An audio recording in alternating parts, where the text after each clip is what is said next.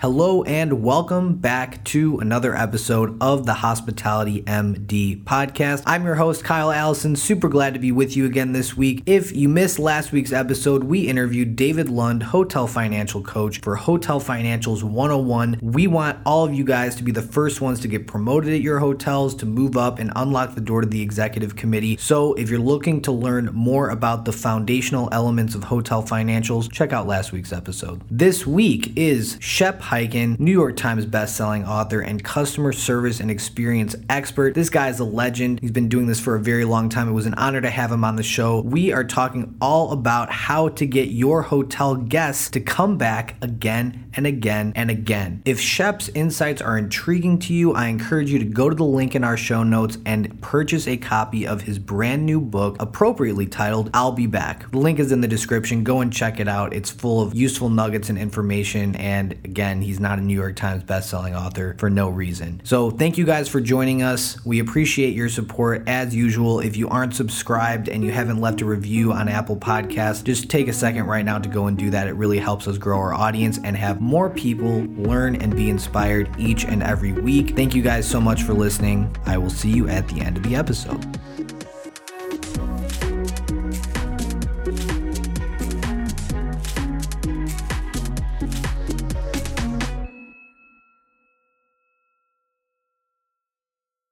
Well, let's get started.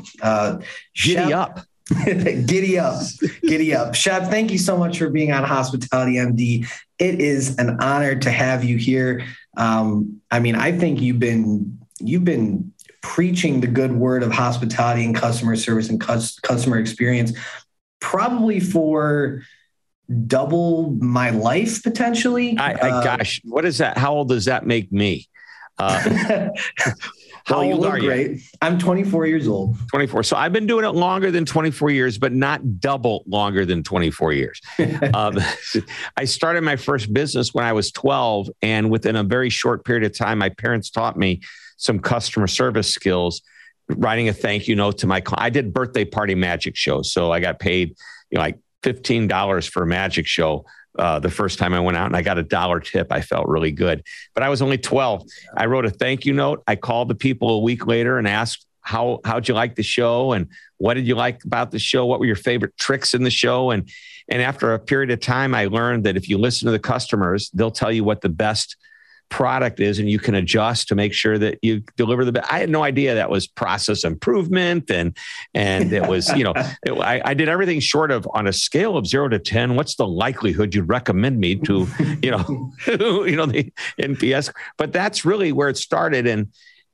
So I have had this focus on service and experience. And one of the things I've talked about for many years is the hospitality mentality. And that is not specific to the hospitality industry, but that is something that every industry needs at some level. And I don't care if you're actually in the hotel business or you could be selling missiles to other countries. You have to have a level of, or creating some level of experience that makes people feel like you're engaged with them, you're connected with them. And that's what's going to drive the relationship, which ideally is going to earn you business and long-term keep you business. Well, here at Hospitality MD, hospitality is everyone's business. That's our motto. That's what we live by. That's what we stand by. And it sounds like you really subscribe to that philosophy as well. But I'm curious to know, do you see a difference in your mind between customer service, customer experience, and hospitality? Are those one and the same, or is there a difference? It all blends together. I might be able to answer this better by giving you, I interviewed somebody a number of years ago for a book, The Amazement Revolution, which, by the way, is not I'll Be Back. Right, different book, because one of 8 books, right? Yeah. So Amazement Revolution was like maybe number 4. But in the book, I interviewed Jim Bush, who is at the time was the senior vice president worldwide of customer service for American Express.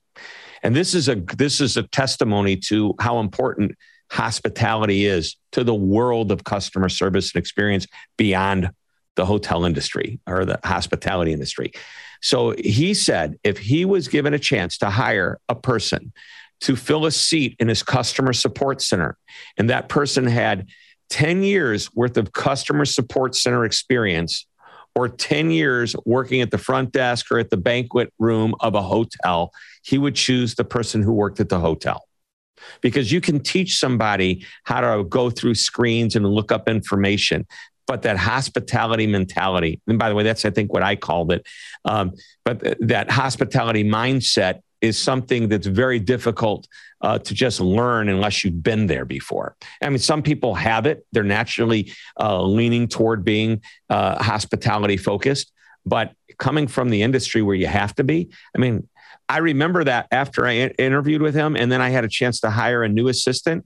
And when she told me she worked 4 years at a hotel at the front desk, I didn't even have to look any further. I said, this is the person I want. Well, that gives me chills, by the way. It validates a lot of what the toil that we do in our industry, you know, in the hotel world, which is not always the easiest work.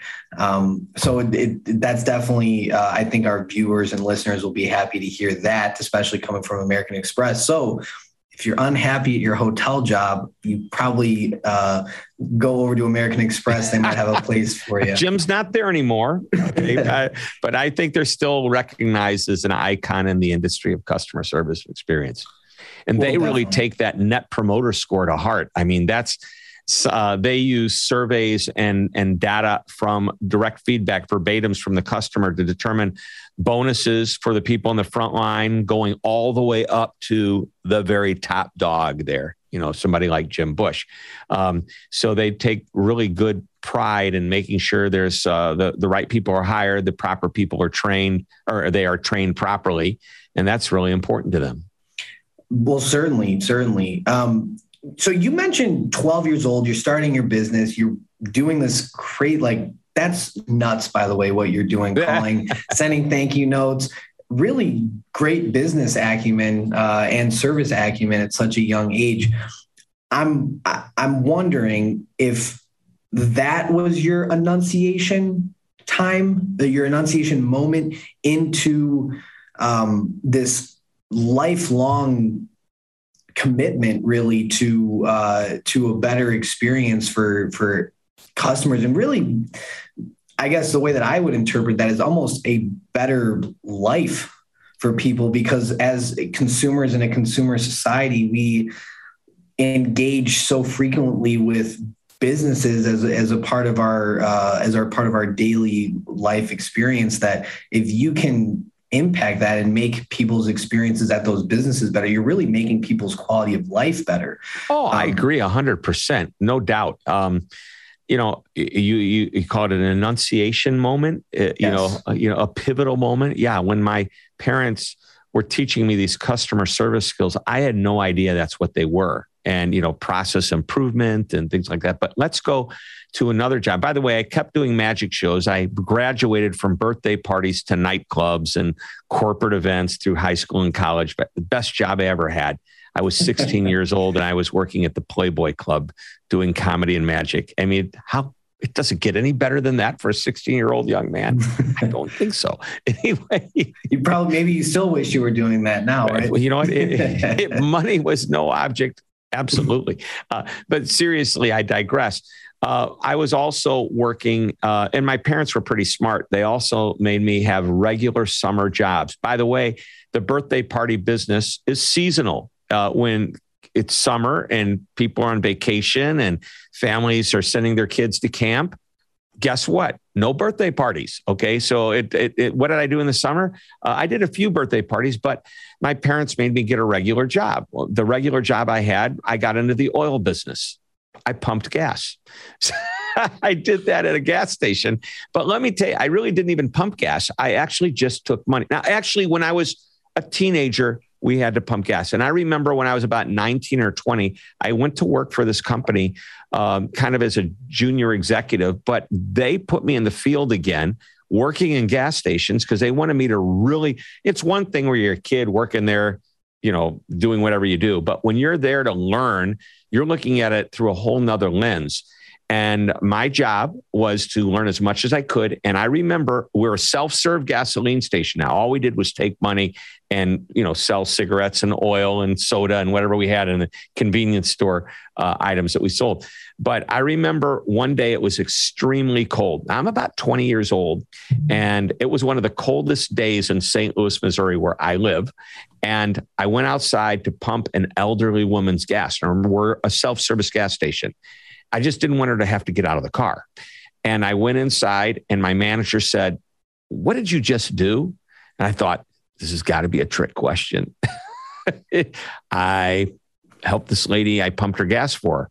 "Why did you do that?" I said, "Well, it's like way below freezing and one of the coldest days of the winter. And you know what? I just didn't want this frail woman to have to get out of her car. I've seen her here before."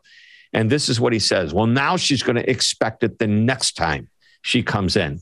And I said, "Well, I really hope she does come back here the next time, because there's a gas station right across the street and there's one on the opposite corner. And she has 3 choices within, 100 feet of each other, And so he gave me this look, and I thought, did I do something wrong? And I went with my gut, and the answer is no. I did 100% the right thing, and I would do it again given the opportunity.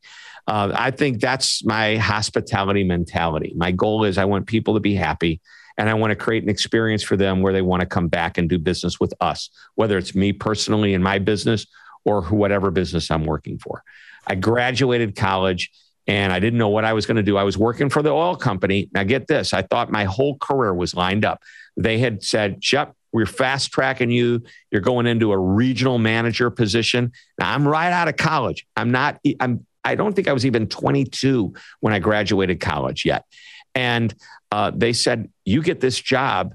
And you know how old the youngest person in this job was, like in his 40s. Okay. So I'm really fast tracking. They're going to make me a shadow of somebody for a month and then put me out there and let me, sink or swim, I guess.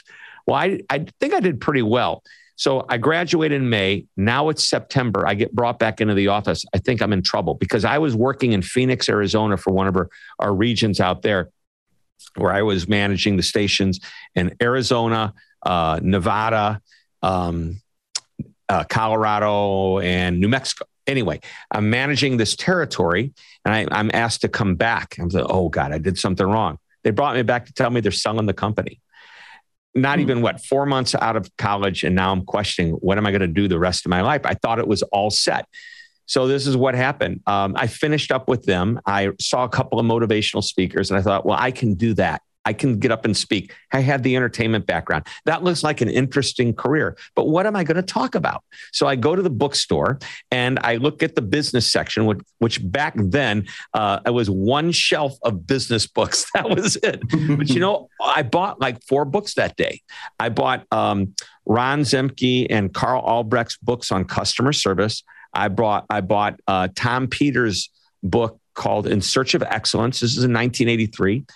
Trying to think if there was another book that I bought. I thought I bought 4 books. Anyway, I said, and I realized this is all about creating a great experience. That's where it was just like my passion. And I wrote this speech, which was really a book report combining everything I was learning. I wrote this speech and people liked it. And then I started to learn from the companies I was working at. When you get to work, so this is how I did my research. You would hire me, say, Kyle, you would hire me for an event. And I had all these questions that I would ask you. And then I would learn about your company. And I didn't realize I was feeding my brain with experiences that you had.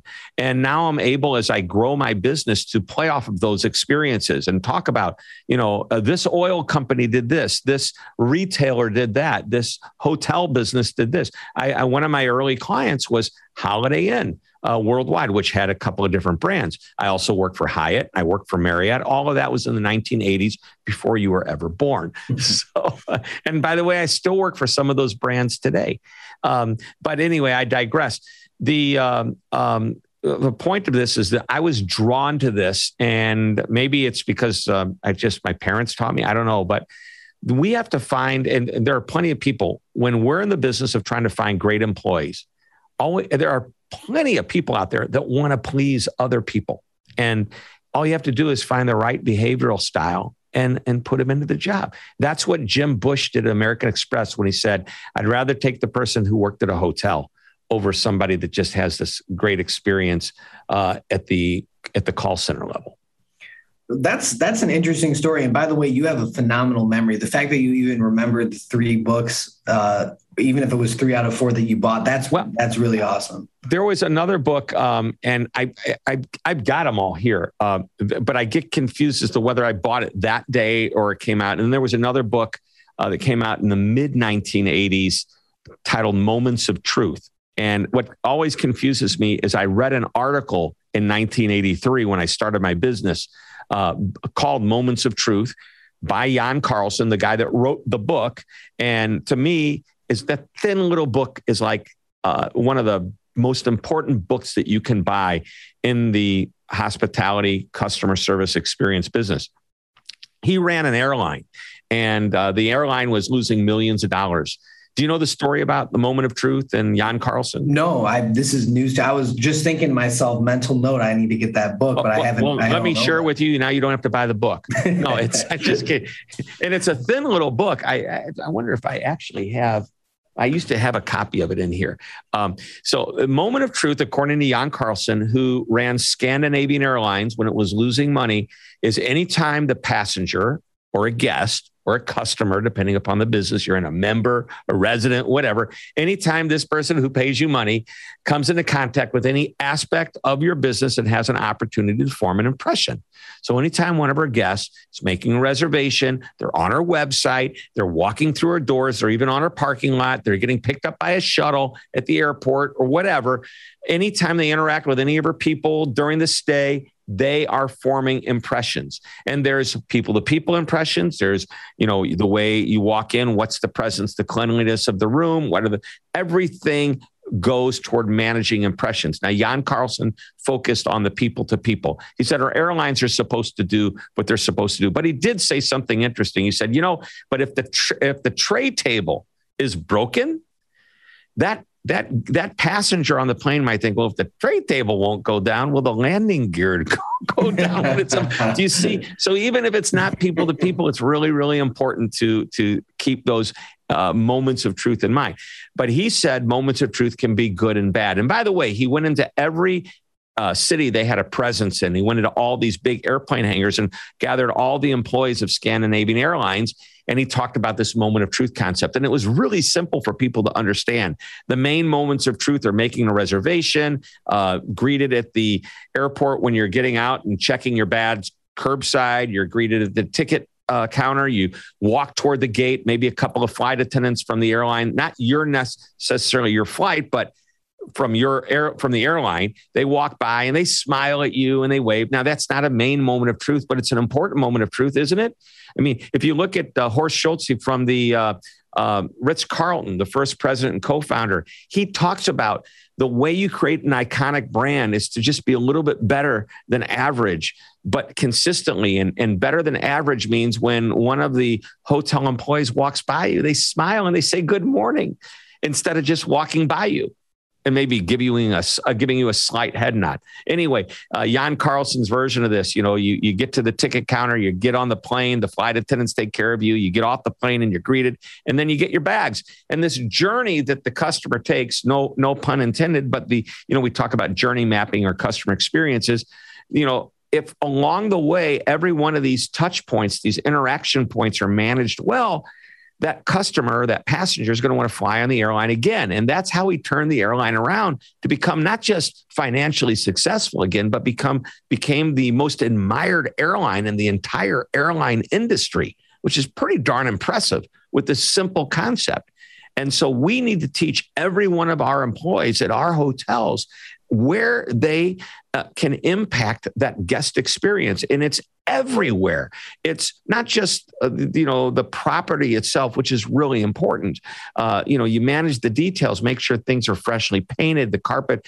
I went to a very nice restaurant yesterday, and I know I'm jumping off here, but to give you an example, my bill for 8 people for lunch was $50 a person. Okay, that's an expensive lunch. All right. I'm in St. Louis, Missouri. I'm not in New York City or San Francisco. Right. And the room is beautiful. And I looked down on the carpet. You know where the seam is, where the carpets come together? you can see a rip. You can see it. And I'm thought to myself, I'm going to say something to the manager, not as a complaint. The manager knows what I do for a living. So he is happy to hear, you know what? That doesn't look good. But that's a detail that could turn a person off saying, I'm spending a lot of money here. Next time I'm going to go find a restaurant that doesn't have ripped carpeting. Okay. But anyway, back to the hotel experience. We've got to manage these moments of truth and make sure that every interaction along the way, and knowing that even somebody that might be behind the scenes in the accounting department, they could impact that guest experience. If there's the billing is wrong at the end of the stay, perhaps an email is sent to the guest saying, hey, here's your final bill. And you look on it, wait a minute, I didn't get anything from the mini bar. Do you know how hard it is to get something taken off your bill from an errant minibar charge? Half the time, I think some of these hotels do this because they know it's a pain. I have to call the hotel, all for like a $10 or $12 charge. I'm going to call the hotel, be put on hold, talk to somebody in the accounting department, which is the person that never is on the front line. And they don't say, oh, let's make it easy. Oh, okay, it'll show up off your bill in 3 to 5 days or whatever. It could be easier. But anyway, I digress. But you're right. I mean, I'm sure that people see something wrong and then think the value proposition in their mind of like, is my time worth the $10? Yep. That's wrong on my bill for what will likely be a frustrating and inconvenient experience. Probably not. I'm just going to shut up and forget about it. Right. I mean, it's going to take me 15 minutes. I'm going to be put on hold. Then they're going to say the person's not here. Then they're going to call me back. I'm going to be on the phone with someone else. Then I got to call them back, and I got to start this cycle. Hey, I'm not negative, and I don't think the worst of anything. I know. But these like stereotypes are true for a reason to a certain extent when it comes to that sort of experience. I work in hotels. I'm a hotel manager, and I want the best, and I still understand. I still get, where you're coming from in that experience. Now, speaking of which, have you stayed in a hotel recently? I'm sure you've heard all the discussions about the labor shortage and, oh my gosh, I feel terrible for some of these with COVID and everything going on. So I'm curious to know, like, if you've had an opportunity to stay in a hotel, I guess, during this kind of most recent. Oh yeah. I've been staying. So I've been very lucky. I've had a few business trips, and then I've taken a couple of personal trips as well. I will tell you, my biggest frustration came at a hotel in New York City, where when we showed up, their restaurant was closed. There was no room service. There was nothing. And yet my price didn't reflect that.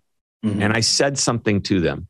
And as a result of me saying that, I believe that's the reason I did not get asked to do a survey at the end of the trip, because I would have blasted them. I would never publicly blast them. Mm-hmm. You will never hear me speak negatively of any brand that I've ever done business with. I think that would be terrible for my reputation. And I think people are not going to hire him if we do something wrong. Look what he's going to say about us. But so you won't, but I will tell you generically, this particular brand, a hotel, a well-known brand, when I said, so can I just go in there and grab a bite to eat? Because my room, I got in early. I get it. Room's not ready. And they said they're going to get it done as quickly as they can. They put me on the list.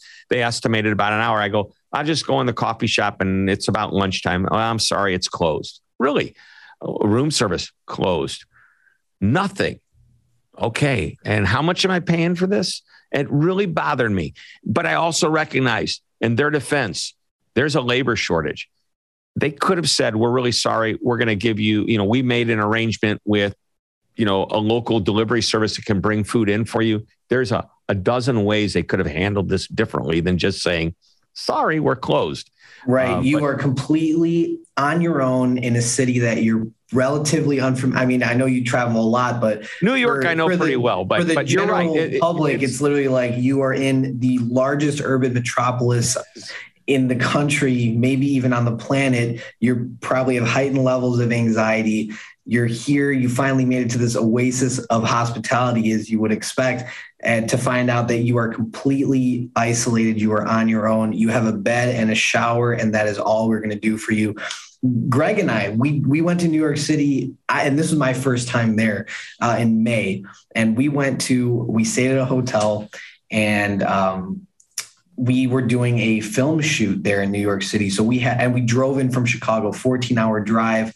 Again, coming into this place that we are not familiar with. We have all this gear in the car, and there is not a single luggage bell cart to be found on the property. Hey, can we?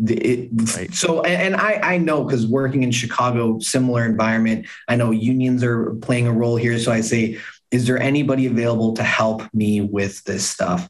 No, there's nobody available. Okay, no problem. Can I please have a bell cart so I can bring my belongings into the hotel? No, we do not offer bell carts anywhere on the property. And I'm thinking to myself, union rules dictate that if the bellman isn't the one with the cart, then nobody can have it. If not them. Or a COVID, they're worried about touching the cart and passing. Back in May, I'm trying to remember if that was still an issue. I don't remember. To that level. My gut is telling me it was the union rules, because it just seems so ridiculous. And then it was that, and then it was, of course, nothing else was available. Food and beverage operations were completely shut down. So it was like, and there were people working, and there was security and front desk, and like they see us like begrudgingly like taking all this gear in one by one and like struggling, and like nobody even like offering to me, it would have been if somebody would have said, hey, you know what? I know like nothing that I say to you right now will make sense. Like, assuming it's the union rules, I understand that this is immensely frustrating for you. I just want you to know that I'm empathizing with you and that I want you to have a great stay. Even if they said, I'm just a front desk agent, there's nothing I can do, but just know that I really feel for you right now. I would have been like, great, I love you. I'm going to take all my stuff up and I'm going to be happy about it. And I honestly would have been fine. Of course, because I empathize with the hotel as well, but it was just so dry, so nonchalant, so apathetic. And I actually felt so we have to show that pissed. Empathy. Yeah. I felt so pissed. And I'm like, even as a hotel person, as I want to like, I just come in, you won't hear me, you won't see me. I'm just going to fly under the radar. I don't want to cause any problems for anybody, but I was really upset about that. And I think we're seeing that more and more, even if it's not the amenities, it's, people are burnt out, right? Because they're doing the work of more people now in the service industry. And I also think that people haven't really done a good job of associating meaning with their work. In the hospitality industry, I think it's one of the most, honorable things that we can do is to serve other people, but we're not talking about that. Do you feel that associating meaning with something that you're doing is critical to success, or how would you? Oh my gosh, yes. How about this? It's probably nothing new to anybody listening to this show or watching the show, but Kyle, what is the credo of the Ritz-Carlton? Ladies and gentlemen serving ladies and gentlemen. I think that's correct, right? Exactly. We're ladies and gentlemen serving ladies and gentlemen. And that means that I don't look at you as an employee. You are a lady or a gentleman. Now, I don't know if that's politically correct anymore, but up until a couple of years ago, it was probably just fine. But we're good people serving good people is what we're saying. And we're doing it at a level where, I guess, being elevated to the level of a lady or a gentleman. Now, this to me labels an employee is something more than just an employee. When we call them team members, when we call them associates, it's more than just saying, hey, you work here now, just go do your job. It elevates. So you can change some of the terminology, but you also, as a manager and a leader, have to back up that terminology. You can't just act and put a name on something. What do they say? I have nothing against pigs, but they say, hey, you put lipstick on a pig, it's still a pig. Right. Yeah. And so I think that's okay to say these days. But, we're trying to dress up something that is, and make it something that's not. Let's talk about the Ritz-Carlton. I live next to the Ritz in St. Louis, Missouri, and we love going there. They have a lobby, and they stopped their music during COVID. They haven't brought it back yet. So it's been, it seems like maybe a year and a half plus. You can sit in the lobby and you can have sandwiches, burger, whatever. They have a beautiful restaurant, and that restaurant is open for breakfast, lunch, and dinner. We went there the other night for dinner, and guess what? They're no longer open for lunch. You can sit in the bar and have lunch, but you can't eat in the restaurant. Why? We just can't get good people. And I feel for them. They're doing what they can to make it work. I was at the Ritz-Carlton in Cleveland, and this was just a month ago. And I'm in charge of this meeting we do every year. And we love staying at Ritz-Carlton properties because we've learned we have a system, we have a contract. And even though the properties are managed differently, and they're even owned by different people, they are, when I say managed, they're managed pretty much the same, but the ownership can actually cause some direction. We just say, this is our contract from last year. Change the numbers, whatever we need to do for this market, but everything else stays the same. Well, one of the reasons we choose that is we love the concierge or the club lounge, as it's called, the concierge level. Club Lounge. And why do we like it? Because it's a place for us to congregate, and we can meet for breakfast there, and we can have, after our meetings, we can have a cocktail or a drink and eat some hors d'oeuvres before we have our dinner. We pay, I think it's as much as $100+ a night extra for that privilege. Well, we booked this hotel pre-COVID, and last year we had to cancel our meeting because of COVID. And they were so genuinely nice to just simply say, where are you going to have your meeting next year? We'll either give you your money back or just let's keep the exact same rate, exact same everything, roll it into next year. Well, we rolled it into this year and we stay there. Here is the issue though. They closed their club lounge. Why? They can't have all that food out there. They didn't feel that it was the right thing to do. Now, they still are able to do a buffet, but they felt with all the different walks of life walking into their lounge area, for our people, we might be comfortable. But if we saw somebody that wasn't part of our group, so you know what they did? They said, we are going to give you your own little lounge. We're either going to open the lounge up just for you, or what they actually did is they got a meeting room, and it was more than a meeting room. It was like I don't know, it had its own bar, and it was a beautiful room. But we only had 25 people, and this place could have held 80 people. But they opened that up for us all day long, and they gave us the lounge experience just for our group. I know that had to cost far more than having it open for the entire, couple of floors that get access to that lounge level. That's what they did to compensate.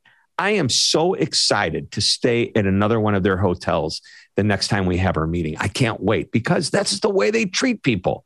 The consistency and the predictability of it all. I'm, again, chills. Seriously, I don't believe I've ever, that's a magic moment for sure, right? Oh, sure.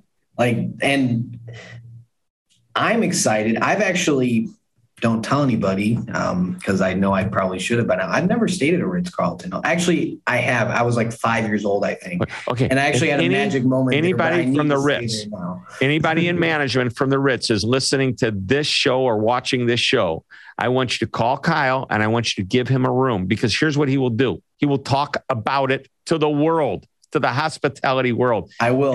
And talk about the experience. They do a wonderful job. And, there's other brands as well. I've written about the Four Seasons. Even, and by the way, when you're in a franchise organization, as many of these hotel groups are, you will have different experiences from hotels to hotel. And that is a shame, because a great experience at this, Sheraton might be a different experience than another Sheraton, or this Marriott is different than that Marriott. There are certain hotels that have certain standards that you can't drop below, but in some brands, it's very difficult in the franchise world to create this perfect brand consistency. But I think many brands do their best with what they have to work with. And that's what we have to do. We always need to focus on doing our best. And I think that brings up another interesting thing, that if you fail in some area, it's not only how you recover, it's your personality and how you recover as well. I remember going to a restaurant, having the food kept coming out wrong.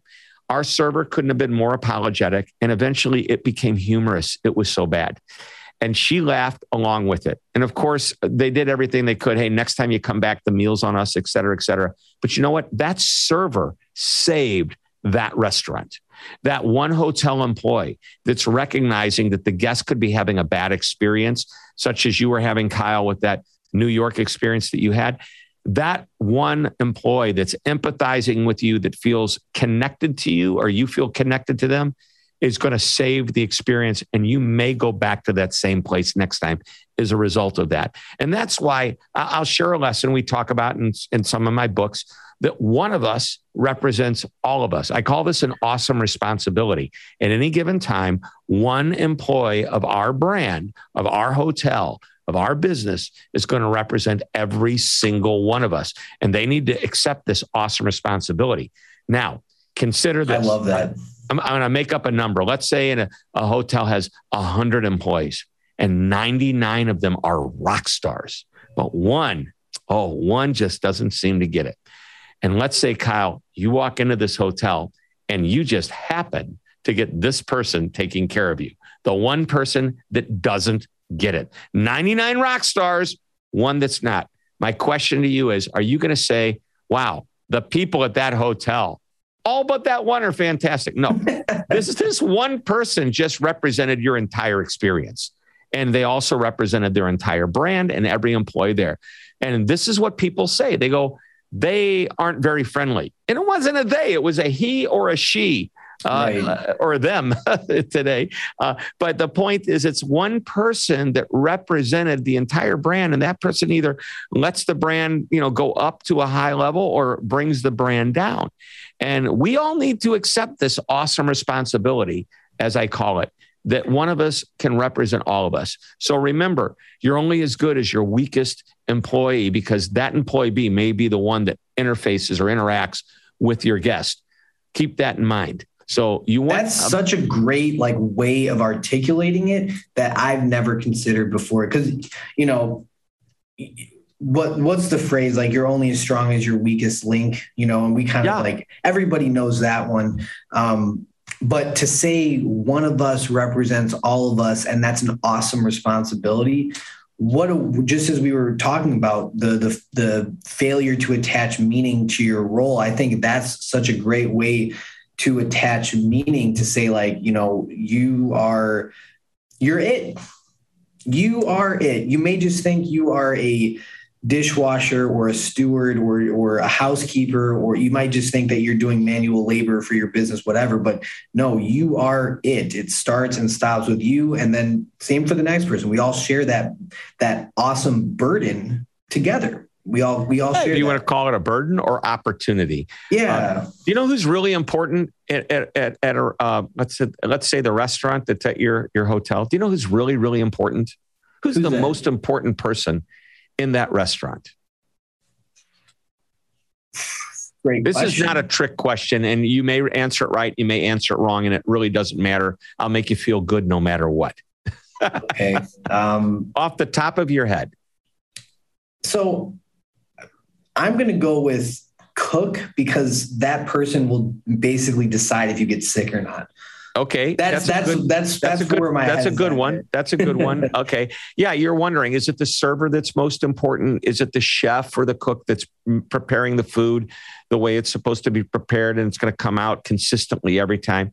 All of those are really important people. And by the way, they're all really important people. But I don't care how good the food is. I don't care how good the service is. If it comes out on a dirty dish, it's going back. Yeah. That dishwasher is so important. And you know what happens if there are no clean dishes to put the food on? The restaurant shuts down. Okay. So I'm not saying that the dishwasher is the most important person, but to your point, Kyle, we need to give meaning to these jobs.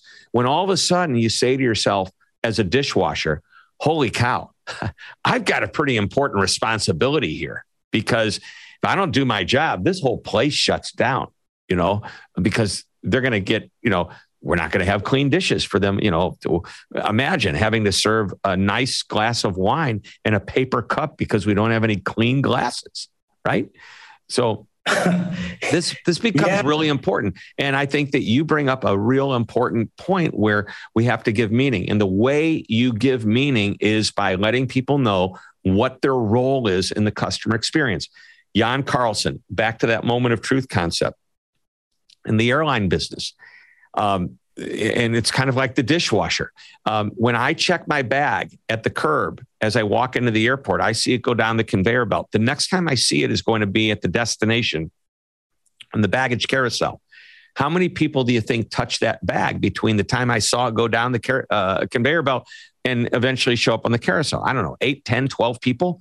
Somebody sees it at the bottom of the conveyor belt. They look at the tag. They make sure it gets into the right pile. They get it scanned. They put it on the right cart. Somebody drives the cart out. A couple people unload the cart to put it on the airplane. And eventually it gets to the destination. Everything happens in reverse.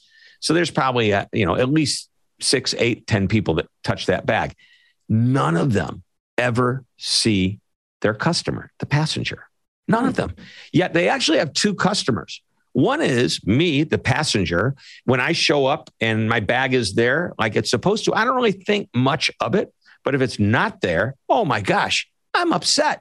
I've now got to go to the baggage office, and there's going to be 10 people ahead of me, and there's only one person working the counter of this baggage office.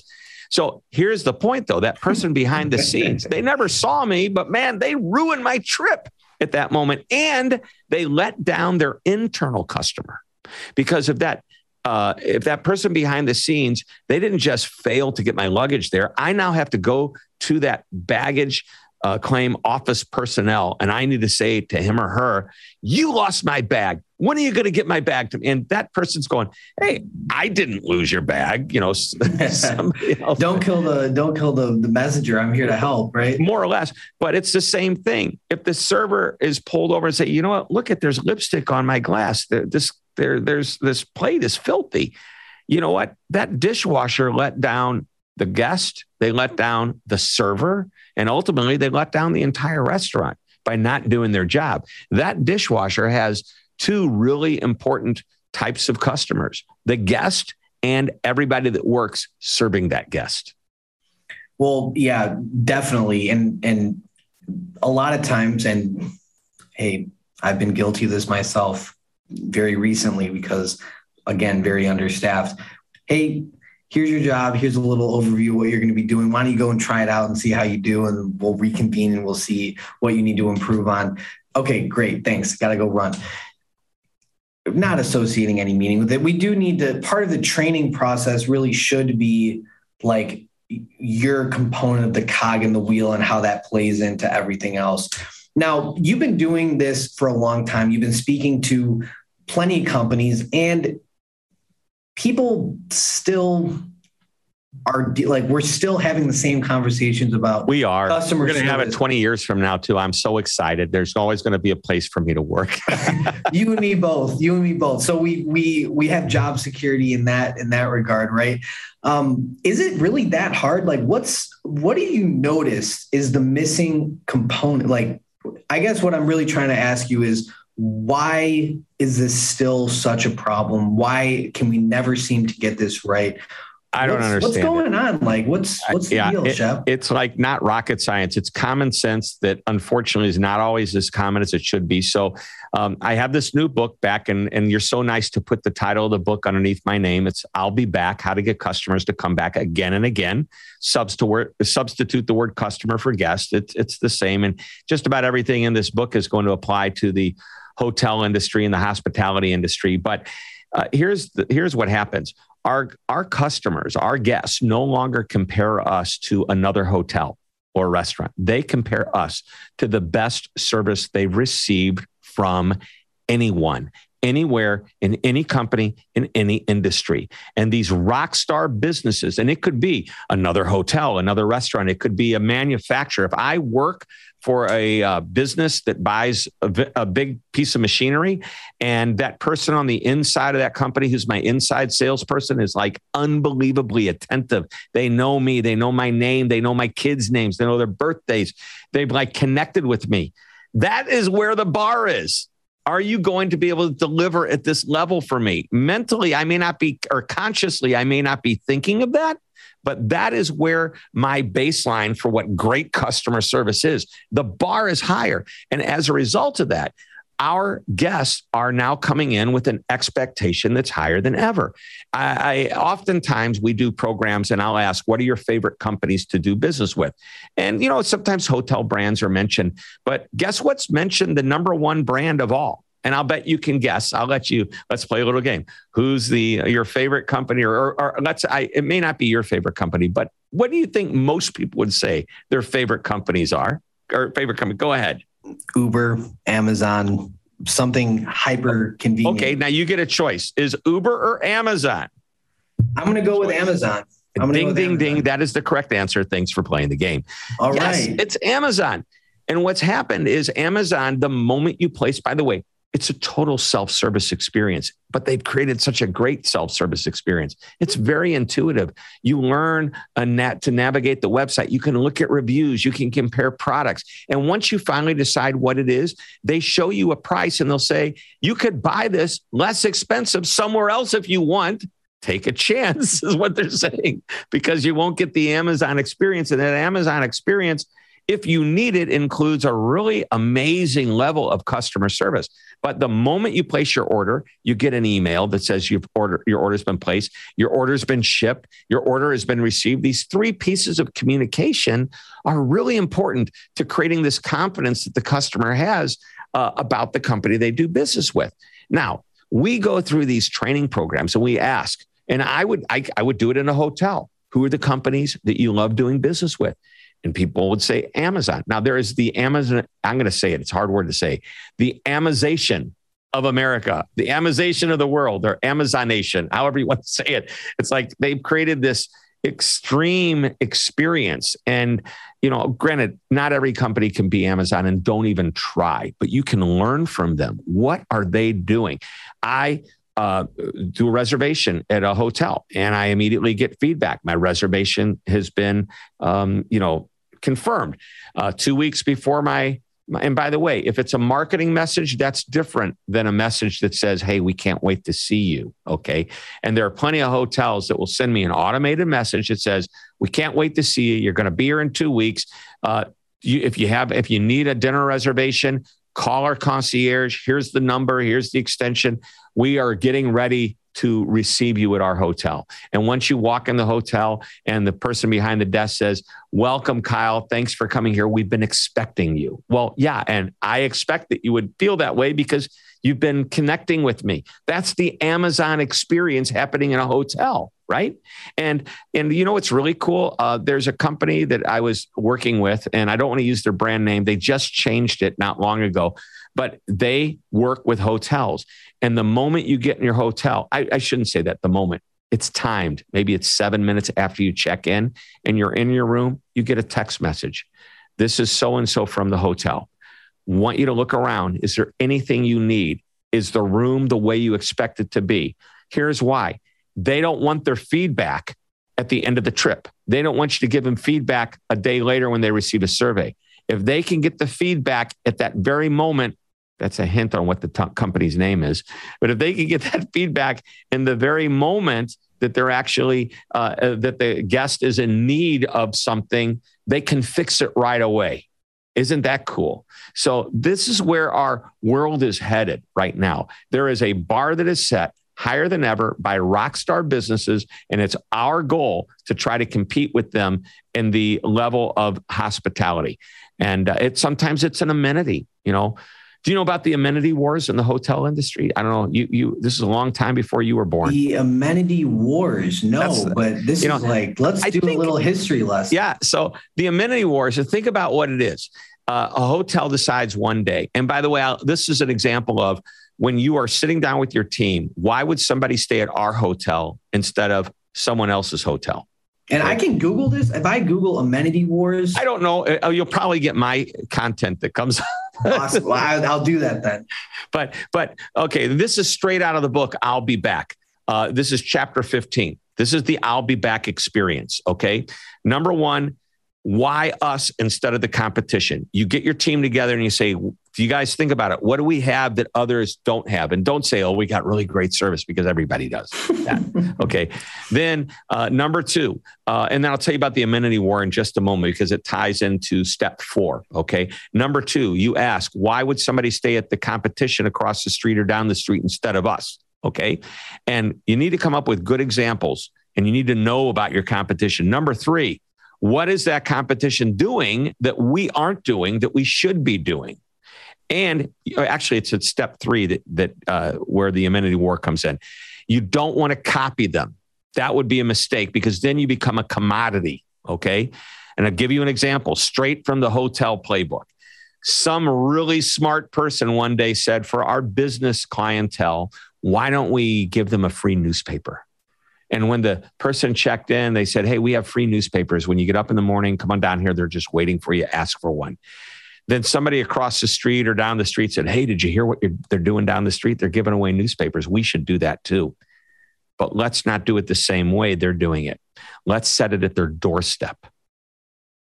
You see what just happened? So now the war has been declared, basically. Right. The war has been declared. We're not going to copy you. We're going to destroy you with your own secret weapon. We're going to make it better. And then, you know what the next person did? They said, oh, we can make that even better. How's that? When they come in, let's offer them a choice of newspapers. It's an amenity war, right? So, but that's what you must do. You must find what your competition is doing. And if you're not doing it, don't just copy it. Make it better. Make it yours. Step 4, look outside of your industry. Think about all the companies you love to do business with and why. And that why is real important. I talk about Amazon. People love the email confirmations, not because they love emails. It's because it gives them confidence, right? And then once you write this list down, again, do it with a team, because there's a lot of synergy in talking it out with your colleagues. Step 5 is to take what these other non-industry companies are doing that you love and seeing if we can adapt it to what we have in our hotel. What can we do to learn from them and use that? Now we're not only best in our industry, we're becoming best in class worldwide. Next is step 6, is to go back and ask almost the same question you asked in step 1. But you add, now that we're doing all of this and we've made these changes, why would someone want to do business with us now? And there's your I'll Be Back experience. And that's like a loop that you can. Yep, you'll do it again and again. Do it once you can start off right away, and you do it again 6 months later, and then maybe go annually, and you'll get quite a few ideas and opportunities to change. Because sometimes some of these ideas take a while to implement. Well, yeah, and certainly. So it sounds like the contents from your book are practical, interactive, and will help in the this whole shift that everybody is going through right now, because I think you said in the trailer for your book, loyal return customers are okay. Yeah, go ahead. Repeat customers are gold and loyal customers are sacred. Yeah. And like what we saw is particularly in the hotel industry, and you guys will know what I'm talking about, is that the guests will just stop showing up. Before COVID, they just, for some reason, they just kept coming. We let's thank our director of sales and let's thank our operations team for making it happen. But they just kept coming. Now they don't, we know that they're not going to show up. We know what it's like for our hotels to literally be at 3% occupancy for a long time. So scary. We know how this is, and we've been through it. So what are we going to do to fix that? Well, we've got to incorporate some of that stuff, and instead of retreating into the fear and behind the veil of the pandemic, we have to, have some fortitude and move forward. What could a hotel do? I think about this. Everybody says, oh, we need to pivot. You can't pivot. When you pivot, you turn your back on something. I used to use that word pivot early in the pandemic till I realized that meant doing this. That's not what kind of an interview would this be if I did that? Okay. But think about what you do in a hotel. So I have a friend of mine. He's in a certain part of the construction business that is getting decimated because they can't get the raw materials needed to build what they need to build. So you know what he's doing? He says, I don't want to lose any of my people. He is actually going out and he is finding homes to rehab, invest in them, put his people who would normally be doing construction projects into this. So he keeps them working. Okay. And he's making, it's hard to pay these people when they don't have but he's working it out so they didn't lose their jobs. Okay. Can you think what could a hotel do? I've got an idea. Let's take the restaurant and let's turn it into a marketplace where people can come in and pick up ingredients for meals in the not just for guests coming into the hotel, but we need to think completely different. I have a friend that was in the restaurant business and they said, you can't be open anymore. You're done. Okay. Unless you want to, deliver or do curbside. And, but that wasn't still enough to keep everybody employed. But he noticed grocery stores can stay open. So you know what he did? He opened up as a market that sold all the ingredients separately, deconstructed sandwiches. And you could buy the bread, you can buy the beef, the turkey, the chicken, whatever. You can buy everything separately and go home and make it yourself. And now he opened up as a food market, which was essential in the pandemic versus a restaurant, which was deemed you had to close. You couldn't have anybody in the inside. But now people are walking inside and buying everything. So he managed to be flexible. So if you can imagine taking your team and creating a farmer's market, a store where the chef can, provide special recipes, maybe on video, and you come to the hotel to get the ingredients. Now locals are coming to you, not just people from out of town. And maybe you're not able to keep everybody, but you're able to keep most people. There may not be a need for a housekeeper if your hotel is not being occupied, but that housekeeper can surely shift to taking care of helping to sell at the marketplace that you have, or keeping everything else clean. So anyway, I digress, but you get the idea. I'm going to tell you a story from the number one DoubleTree by Hilton hotel in the world. The president of the company, his name is Craig Poole. He's my mentor. We actually have a documentary coming up about his hotel. He's awesome. This is what he did during the pandemic. His business is, he has a hotel and he has 27,000 square feet of meeting and event space on property. He's the destination. He does a lot of events business. So what happened during the pandemic? You either couldn't do events or they couldn't be very large events and you could only have 10 people in a room. Well, that's going to put everybody out of business, right? So he couldn't do that. So what did he do? He bought an outside catering company that had trucks and chairs and tables. Mm-hmm. And he said, we're going to do the same DoubleTree catering experience, but we're going wherever you are. We're going to your backyard. They went to an airplane hangar. We're going everywhere. And now they can choose between to do it at the hotel or really anywhere in the state of Pennsylvania, pretty much where they're from. So again, just another example of it's a great example of being creative and realize we have a property. It doesn't have to serve as 80+% occupancy as a hotel. We can take care of the guests as they come in, and we can be flexible and have a different business model. Now, here's the cool thing, and I don't know how he's doing now. I'm sure he's getting back to his regular occupancy rates, but there's no reason you have to stop something that was working. Oftentimes, like even in my business, I was primarily a guy that goes around the world on stage and does speeches and writes books and sells books to the audience members and that type of thing. Well, that came to a screeching halt. I had a year and a half so far of a pretty darn good, year and a half here without getting on stage very often at all. And the way that happens is we think creatively. And you know what? When the schedule of speaking on stage comes back as it used to be, where I'm doing the number of speeches I used to do, I'm not going to stop what's working right now. I now have added. So the catering that this gentleman is doing as a manager of the hotel, he's probably going to continue to cater around the area beyond what he was doing before COVID. Oh my God. Yeah. He's going, he's not turning back now, because his brand is now beyond just that building too. And his brand is essentially statewide. Yep.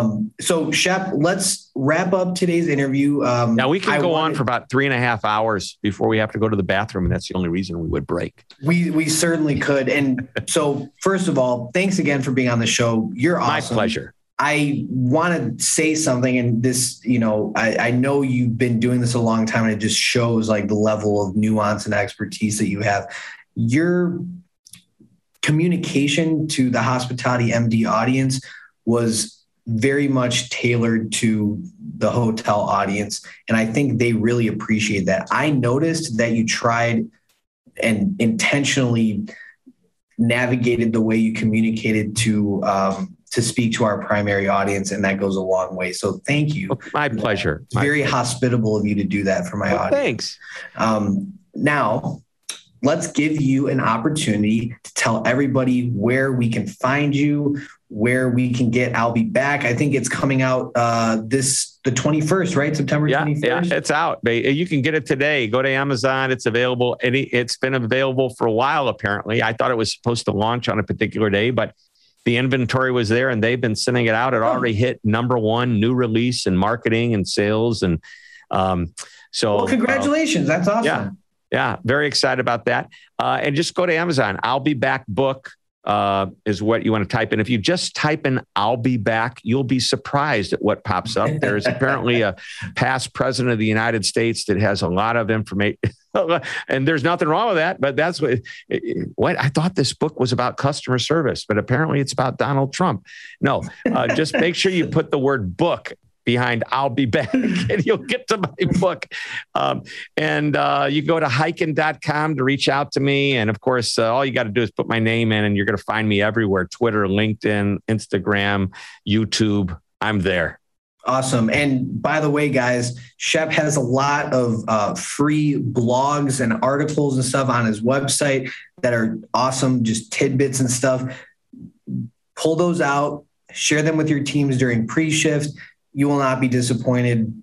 Shep he's got all the information you need in his books and on his website. Thank you so much for being here. This has been such a pleasure for me as well. And thank you everybody for listening. This has been Hospitality MD with Shep Hyken. We will see you next week. Thank you guys so much for sticking around to the end of the interview. I hope today's episode brought you some value. If it did, be sure to share it with a friend. Leave us a review on Apple Podcasts. And if you feel so inclined, check the link in the description to all of our social media accounts. Follow us and connect with us there. We also love hearing from you individually. We will respond to your messages. So reach out if you want to talk to us about hospitality. We'd love to hear from you. Thank you guys again for your support, and we will see you next week on Hospitality MD.